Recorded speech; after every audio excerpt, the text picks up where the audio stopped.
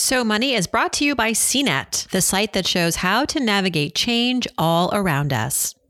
So Money episode 1320, Ask Farnoosh. You're listening to So Money with award-winning money guru Farnoosh Torabi. Each day, get a 30-minute dose of financial inspiration from the world's top business minds, authors, influencers, and from Farnoosh herself. Looking for ways to save on gas or double your double coupons? Sorry, you're in the wrong place. Seeking profound ways to live a richer, happier life. Welcome to So Money. Welcome to So Money, everybody. I'm Farnoosh, Friday, February 18th, 2022. This week is always special. It's Valentine's week. It's my birthday week. On Tuesday, I celebrated one more lap around the sun. Maybe you didn't know this. It was sort of intentional. I didn't really post anything online. Nope, I did not spend much time on Instagram or Facebook, and it was all by design. I highly recommend it. Not to say that I didn't appreciate some of the well wishes and the happy birthdays that I got on Facebook. The one redeeming thing about Facebook is that it does tell you when it is your friend's birthday. So that's always important. And thank you to everybody who wished me a happy birthday on Tuesday. But I didn't post anything really on social media. I didn't feel like it. It was kind of a gift to myself to be present in the moments of the day and not to be clinging to Instagram, which can easily happen. And it was lovely. The joke I have been saying is that, you're officially in your 40s when a happy birthday means getting your house cleaned. I had the cleaners here. And then taking a day off of your full-time job.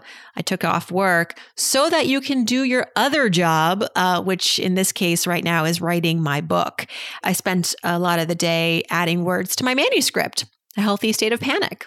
So it's coming along, in case you're wondering. I really do enjoy writing this book. It's different than anything else I've written. It has required all new skill sets and rewiring my brain to write more creatively and visually.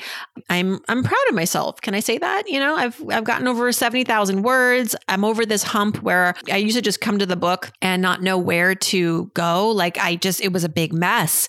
And I would, for lack of knowing what to do, wanting to feel somewhat productive, I would sit for an hour and just, tweak a paragraph. And I was not using my time efficiently. It is a grueling process. I think you have to kind of like torture when you take on a book assignment. But looking forward to sharing more of these moments with you and, of course, the launch next year. But all this to say that it was a happy birthday indeed. Last year for my birthday, I gifted myself a piece of art. And this year, 1 year later, this piece of art has 10x'd in price. 10 times the price that I paid for it.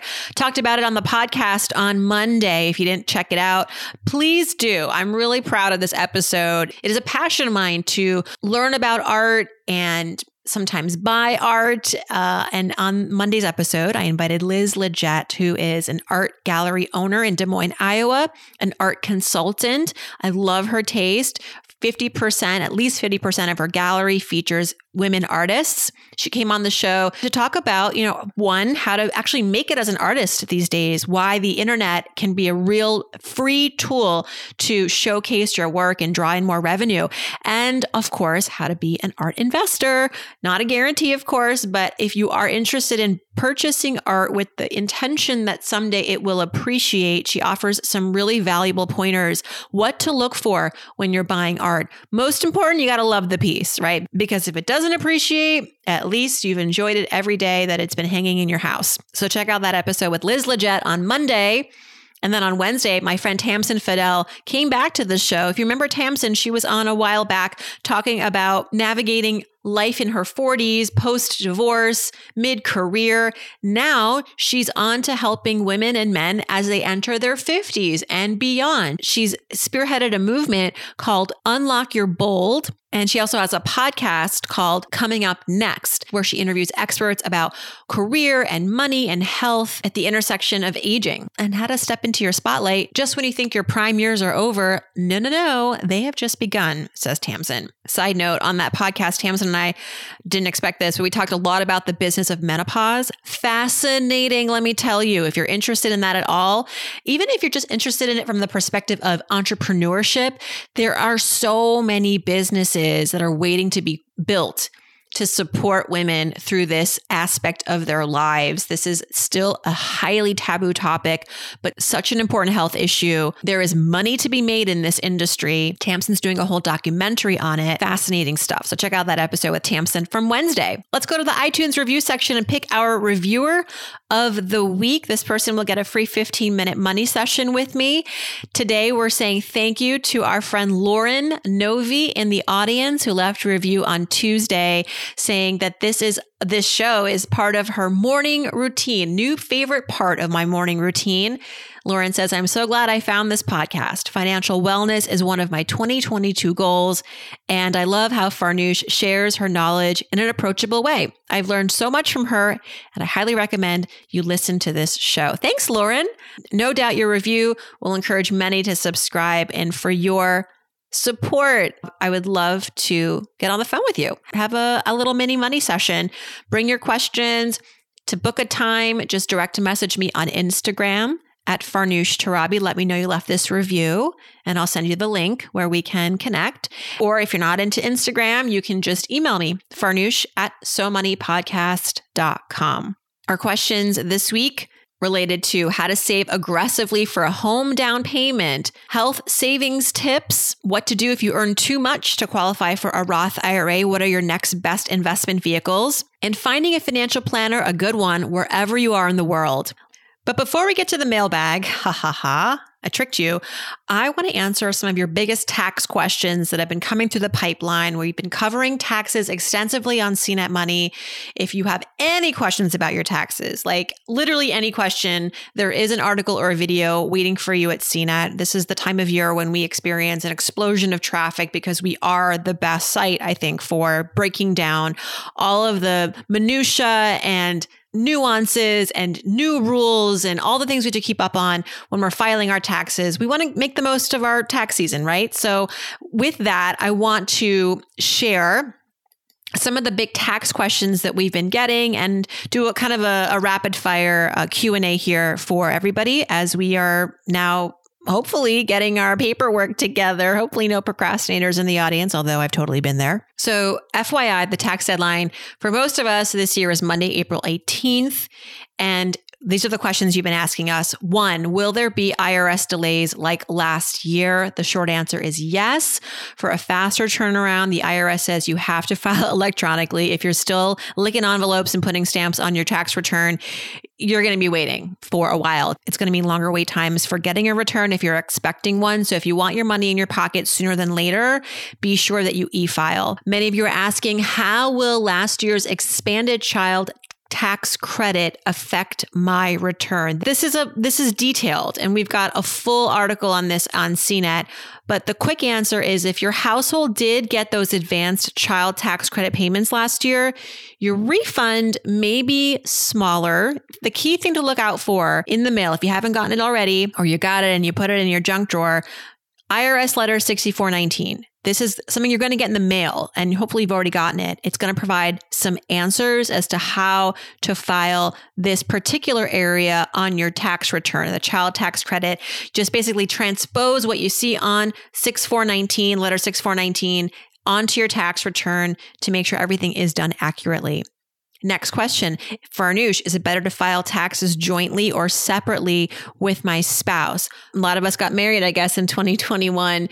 The general rule of thumb is that you want to file jointly. The IRS tends to give couples that file jointly more tax benefits, including a larger standard deduction.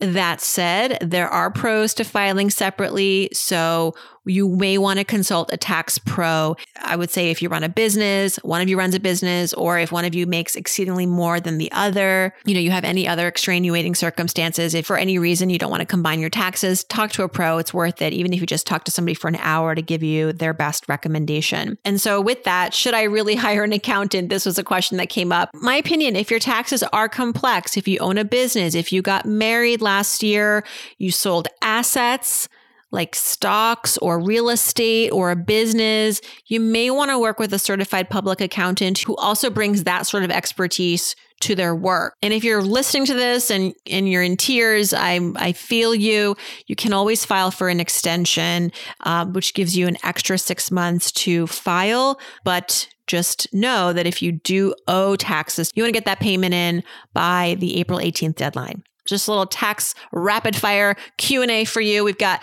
as I said, all of it covered on cnet.com. And I've got some videos coming out on our YouTube channel regarding top tax questions, how to track your refund. So be sure you're subscribed to our YouTube channel at youtube.com/cnetmoney. All right, now officially going to the mailbag. A question from Jolene. My husband and I are debating when to pay off his last student loan. It is a federal loan that is still not charging any interest. He has been making the minimum payment throughout the pandemic. We have the money saved to pay it off today, but it will not charge interest until at least May 2022. Who knows if it will get pushed back again? We have 6+ months worth of expenses saved up. We have no other debt besides our home mortgage and one car loan. Should we pay it off now or wait until they charge interest again? Hey, Jolene, to answer your question, I have a question. How are your investments right now? Are you maxing out your 401ks? Are you, if you have them, or IRAs? Are you investing for retirement and you feel good about those investments and your investing rate? I would look there first. Are there any holes to fill there? And if so, I wouldn't pay any extra towards the student loans for the time being and would instead put the money in the stock market where long-term it could grow and be more valuable to you than putting more towards the student loan debt.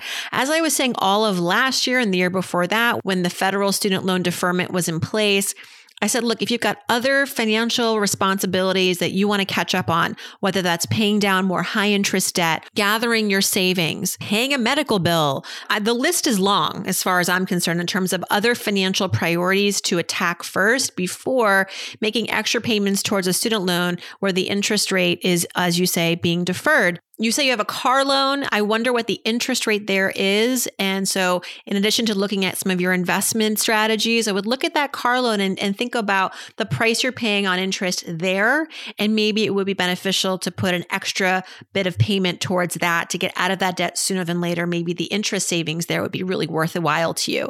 But otherwise, I really don't see a financial need to pay off this debt ASAP, especially if you've got some of these other things you want to tackle, like investing or paying off that car loan faster. That said, there is some value to knowing that you are debt-free from student loans. Anyone who's paid off their student loan debt can tell you it is an exhilarating feeling. It's a proud moment. If you want to experience that sooner than later, go for it. I don't think you're compromising a whole lot here. I don't know exactly how much is left on that balance. Is it just a few $100s, several thousands of dollars? But the question you want to ask before you put extra money towards the student loan payment is this, and I'm going to end with that. What other financial moves can we make that would be more beneficial to us? That could either support our goals better, fill a hole that we have. I mean, you mentioned you've got savings. You don't have any other high interest debt. You've got the mortgage, but I assume it's a low interest rate. So you've got some bases covered. Are there other bases that you haven't talked about that may need attention where some extra money would be helpful? Thanks for your question, Jolene, and thanks for listening to the show. Okay, next is our friend Rory, who writes in, Farnoosh, have you or are you planning to do an episode related to finance and healthcare costs? I'm dealing with some healthcare challenges, but I'm very fortunate to have reasonable commercial insurance, deductible copay, all of it as I deal with the consequences. I'm also well off with one full-time job and 2 adjunct side hustles. Because I'm a public health worker and a bleeding heart at my core, I can't stop wondering how a counterfactual me or a typical patient who is not well-versed in healthcare and privileged would handle this. I know that you appreciate the point I'm emphasizing here. Yes, Rory, absolutely.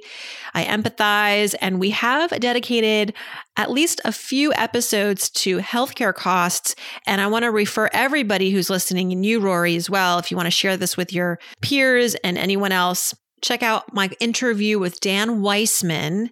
He is actually the host of a podcast called An Arm and a Leg. And on that show, he takes healthcare, which is enraging and terrifying and depressing, all of the things you describe, the cost of healthcare. And in his show, he makes it empowering and useful. He talks about how to negotiate your medical costs, how to secure healthcare when you leave your job, how to shop around for more affordable healthcare options. So I would start with our conversation. That was episode 1244, August 25th of last year, episode 1244 with Dan Weissman.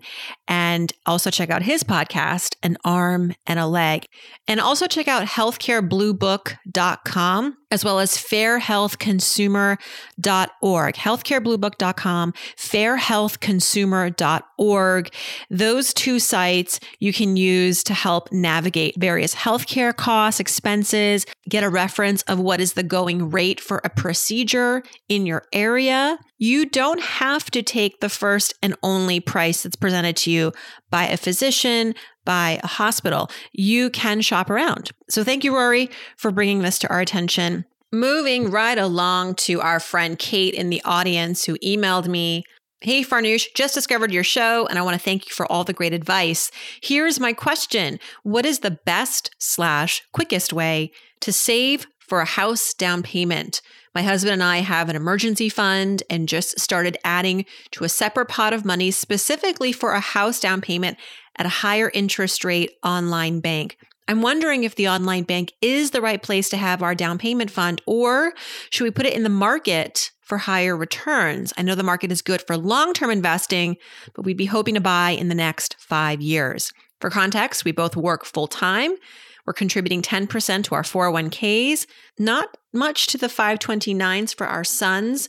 We have 2 young sons. We live in a very high cost of living area, so we'll need a lot of cash for a down payment. Starter homes in our area are around $1 million, so 20% would be $200,000, and we are far from that.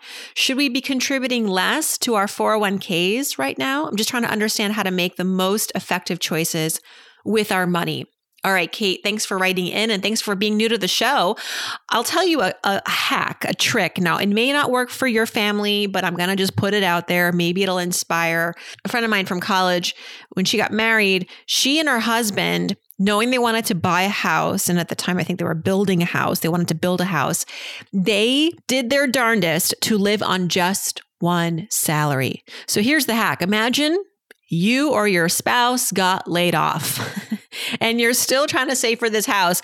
So the idea is that you try to imagine that you're just living on one person's salary. That may mean cutting a lot of your expenses, finding ways to reduce your bills, and to the best of your ability, putting the majority of what you or your spouse earns, one paycheck fully, to savings. This will accelerate any savings goals. Let me tell you, it is aggressive. It may sound preposterous. You said you live in a high cost of living area, so cash flow is important. But if you really want to make this goal happen sooner rather than later, without putting it in the market, I don't recommend that because, you said it yourself. You want this money in the next 5 years. That's too short of a turnaround to put money in the stock market. If the market tanks in year 4, it may take a few years for it to rebound, and then you have to wait that much longer for purchasing a home. But try it for a month or try it for a week. See what would happen.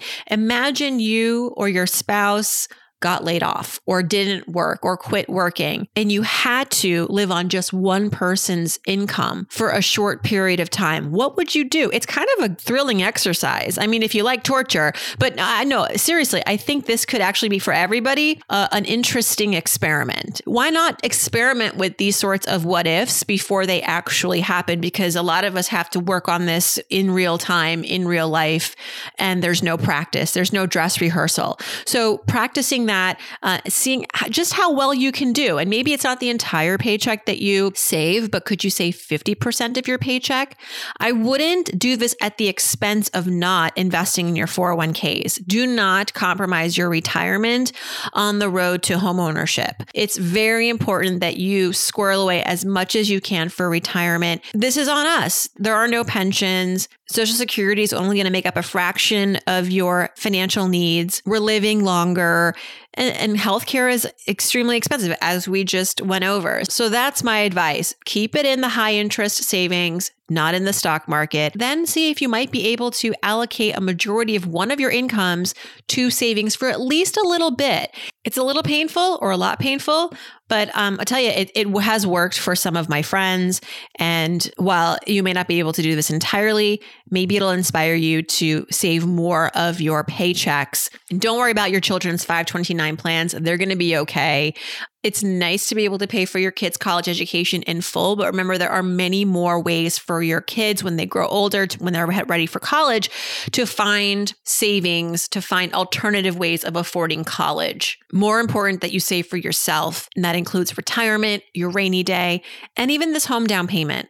Next is a retirement question from Sonia, writes in on Instagram. I hope you can provide a little guidance, Farnoosh. My salary is too high to invest in my Roth IRA. I want to open a new investment account. Should I open a regular brokerage account or a traditional IRA? I have a 401k where I put in 10% with a 4% match. Thanks. All right, Sonia. Generally, the advice from the financial community is to optimize all the available tax-friendly investment vehicles at your disposal. So the 401k counts as one because you get that tax deduction today. The Roth IRA is also a great tax savings vehicle. You get to contribute and then withdraw from that account in retirement, paying no taxes. To your point, there are income limitations to qualify for a Roth IRA, which you exceed. So then the next would be the traditional IRA. There are no income limitations to participate in a traditional IRA. However, to get the tax deduction, which works similarly to a 401k tax deduction, you get the break today, you get the tax deduction today. You do need to be mindful of some salary limits. And if you're contributing to a 401k at work and you're getting the tax break there, the IRS does limit the deductions that you can take on an IRA, a traditional IRA. So go to the IRS website, irs.gov. They've got the whole table there. Depending on your filing status, your adjusted gross income, they'll tell you how much of a deduction you can take on the traditional IRA. If you learn that this does not work for you because of where you are income-wise in terms of getting that tax break, then I would look into a brokerage account. There are no tax benefits per se with a brokerage account, but you might find that within that brokerage account, you have a lot of more options. There's obviously no limit either, like there is with the 401k and the IRAs in terms of how much you can contribute. And you can take the money out whenever you want, penalty free. So there are those benefits with a brokerage account. Thanks for your question, Sonia. Moving on to Anila, who lives in Indiana, works as a nurse practitioner, listener of the show, and she writes on Instagram, Farnoosh would really like financial advice, but I'm having trouble finding somebody I trust locally. Do you happen to provide one-on-one financial coaching by any chance? Well, I don't, Nilo. I don't have a license or, the CFP, which I recommend if you're going to pay someone money to give you investing advice, work with somebody who is a certified financial professional. And the good news is that wherever you are in the world, you can find somebody and work with them virtually. There's no need to be in person. The most important thing when you're looking for a financial advisor or planner is that they understand your life situation. They have experience, or they have other clients that have similar goals, similar life stages. Maybe if you're a business owner, you might want to work with a financial planner who also works with other business owners. It just helps, right, to know that this person has experience relating to the experiences that you're going through in life and how to align your financial goals with your personal values. I love recommending XY Planning Network, where you can find planners all over the country. They're all certified financial planners. The important thing here with the CFP, the why I always recommend that you work with a CFP, is that they must put your financial interests before theirs. So they're never going to sell you a product simply because they're going to make a commission off of it and they're really excited about that. They have to recommend you products and avenues that will firstly and mostly benefit your financial life. If they happen to make a commission off of a product, they have to disclose it. So that transparency should be there, hopefully will be there. They're required to disclose. And word of mouth is great. Asking around colleagues, friends, relatives, do you work with someone? Do you recommend this person? I find that is also a fast way to finding someone who can work well with you. And I would recommend that you ask about their prices and their fees and see if there are flexible ways to work with a planner. Some planners I know still want to charge you a percentage of your underlying investments that they're investing for you, but that's a bit of an antiquated fee structure, in my opinion. It doesn't really meet people where they are right now, which is that, I'm still building out my investments, but I have all these other financial goals to hit. I want to save for college. I want to buy a house. I want to save for starting a business. All of that needs attention. And planners who understand that and don't want to leave that entire market underserved will usually offer other ways to work with you, whether that's a retainer, a monthly retainer, an hourly fee. So don't be hesitant to ask about fee structures and how they might be more amenable to what you can afford and what you're really looking for. Thanks, Anila. And that is our show this Friday. Thank you so much for your questions. Thank you to Lauren Novi for her review. Be sure to get in touch, Lauren. And for all the ways to stay connected to the So Money community, in addition to this podcast and subscribing to it, check out your show notes wherever you're listening to this podcast. It will tell you all of the other ways you can be a part of the community. You can text, you can subscribe to the newsletter. We have a YouTube channel, and of course, tons of content at cnet.com/SoMoney. If you're headed in for a long weekend, good for you. Enjoy it. See you back here on Monday. I hope your weekend is so money.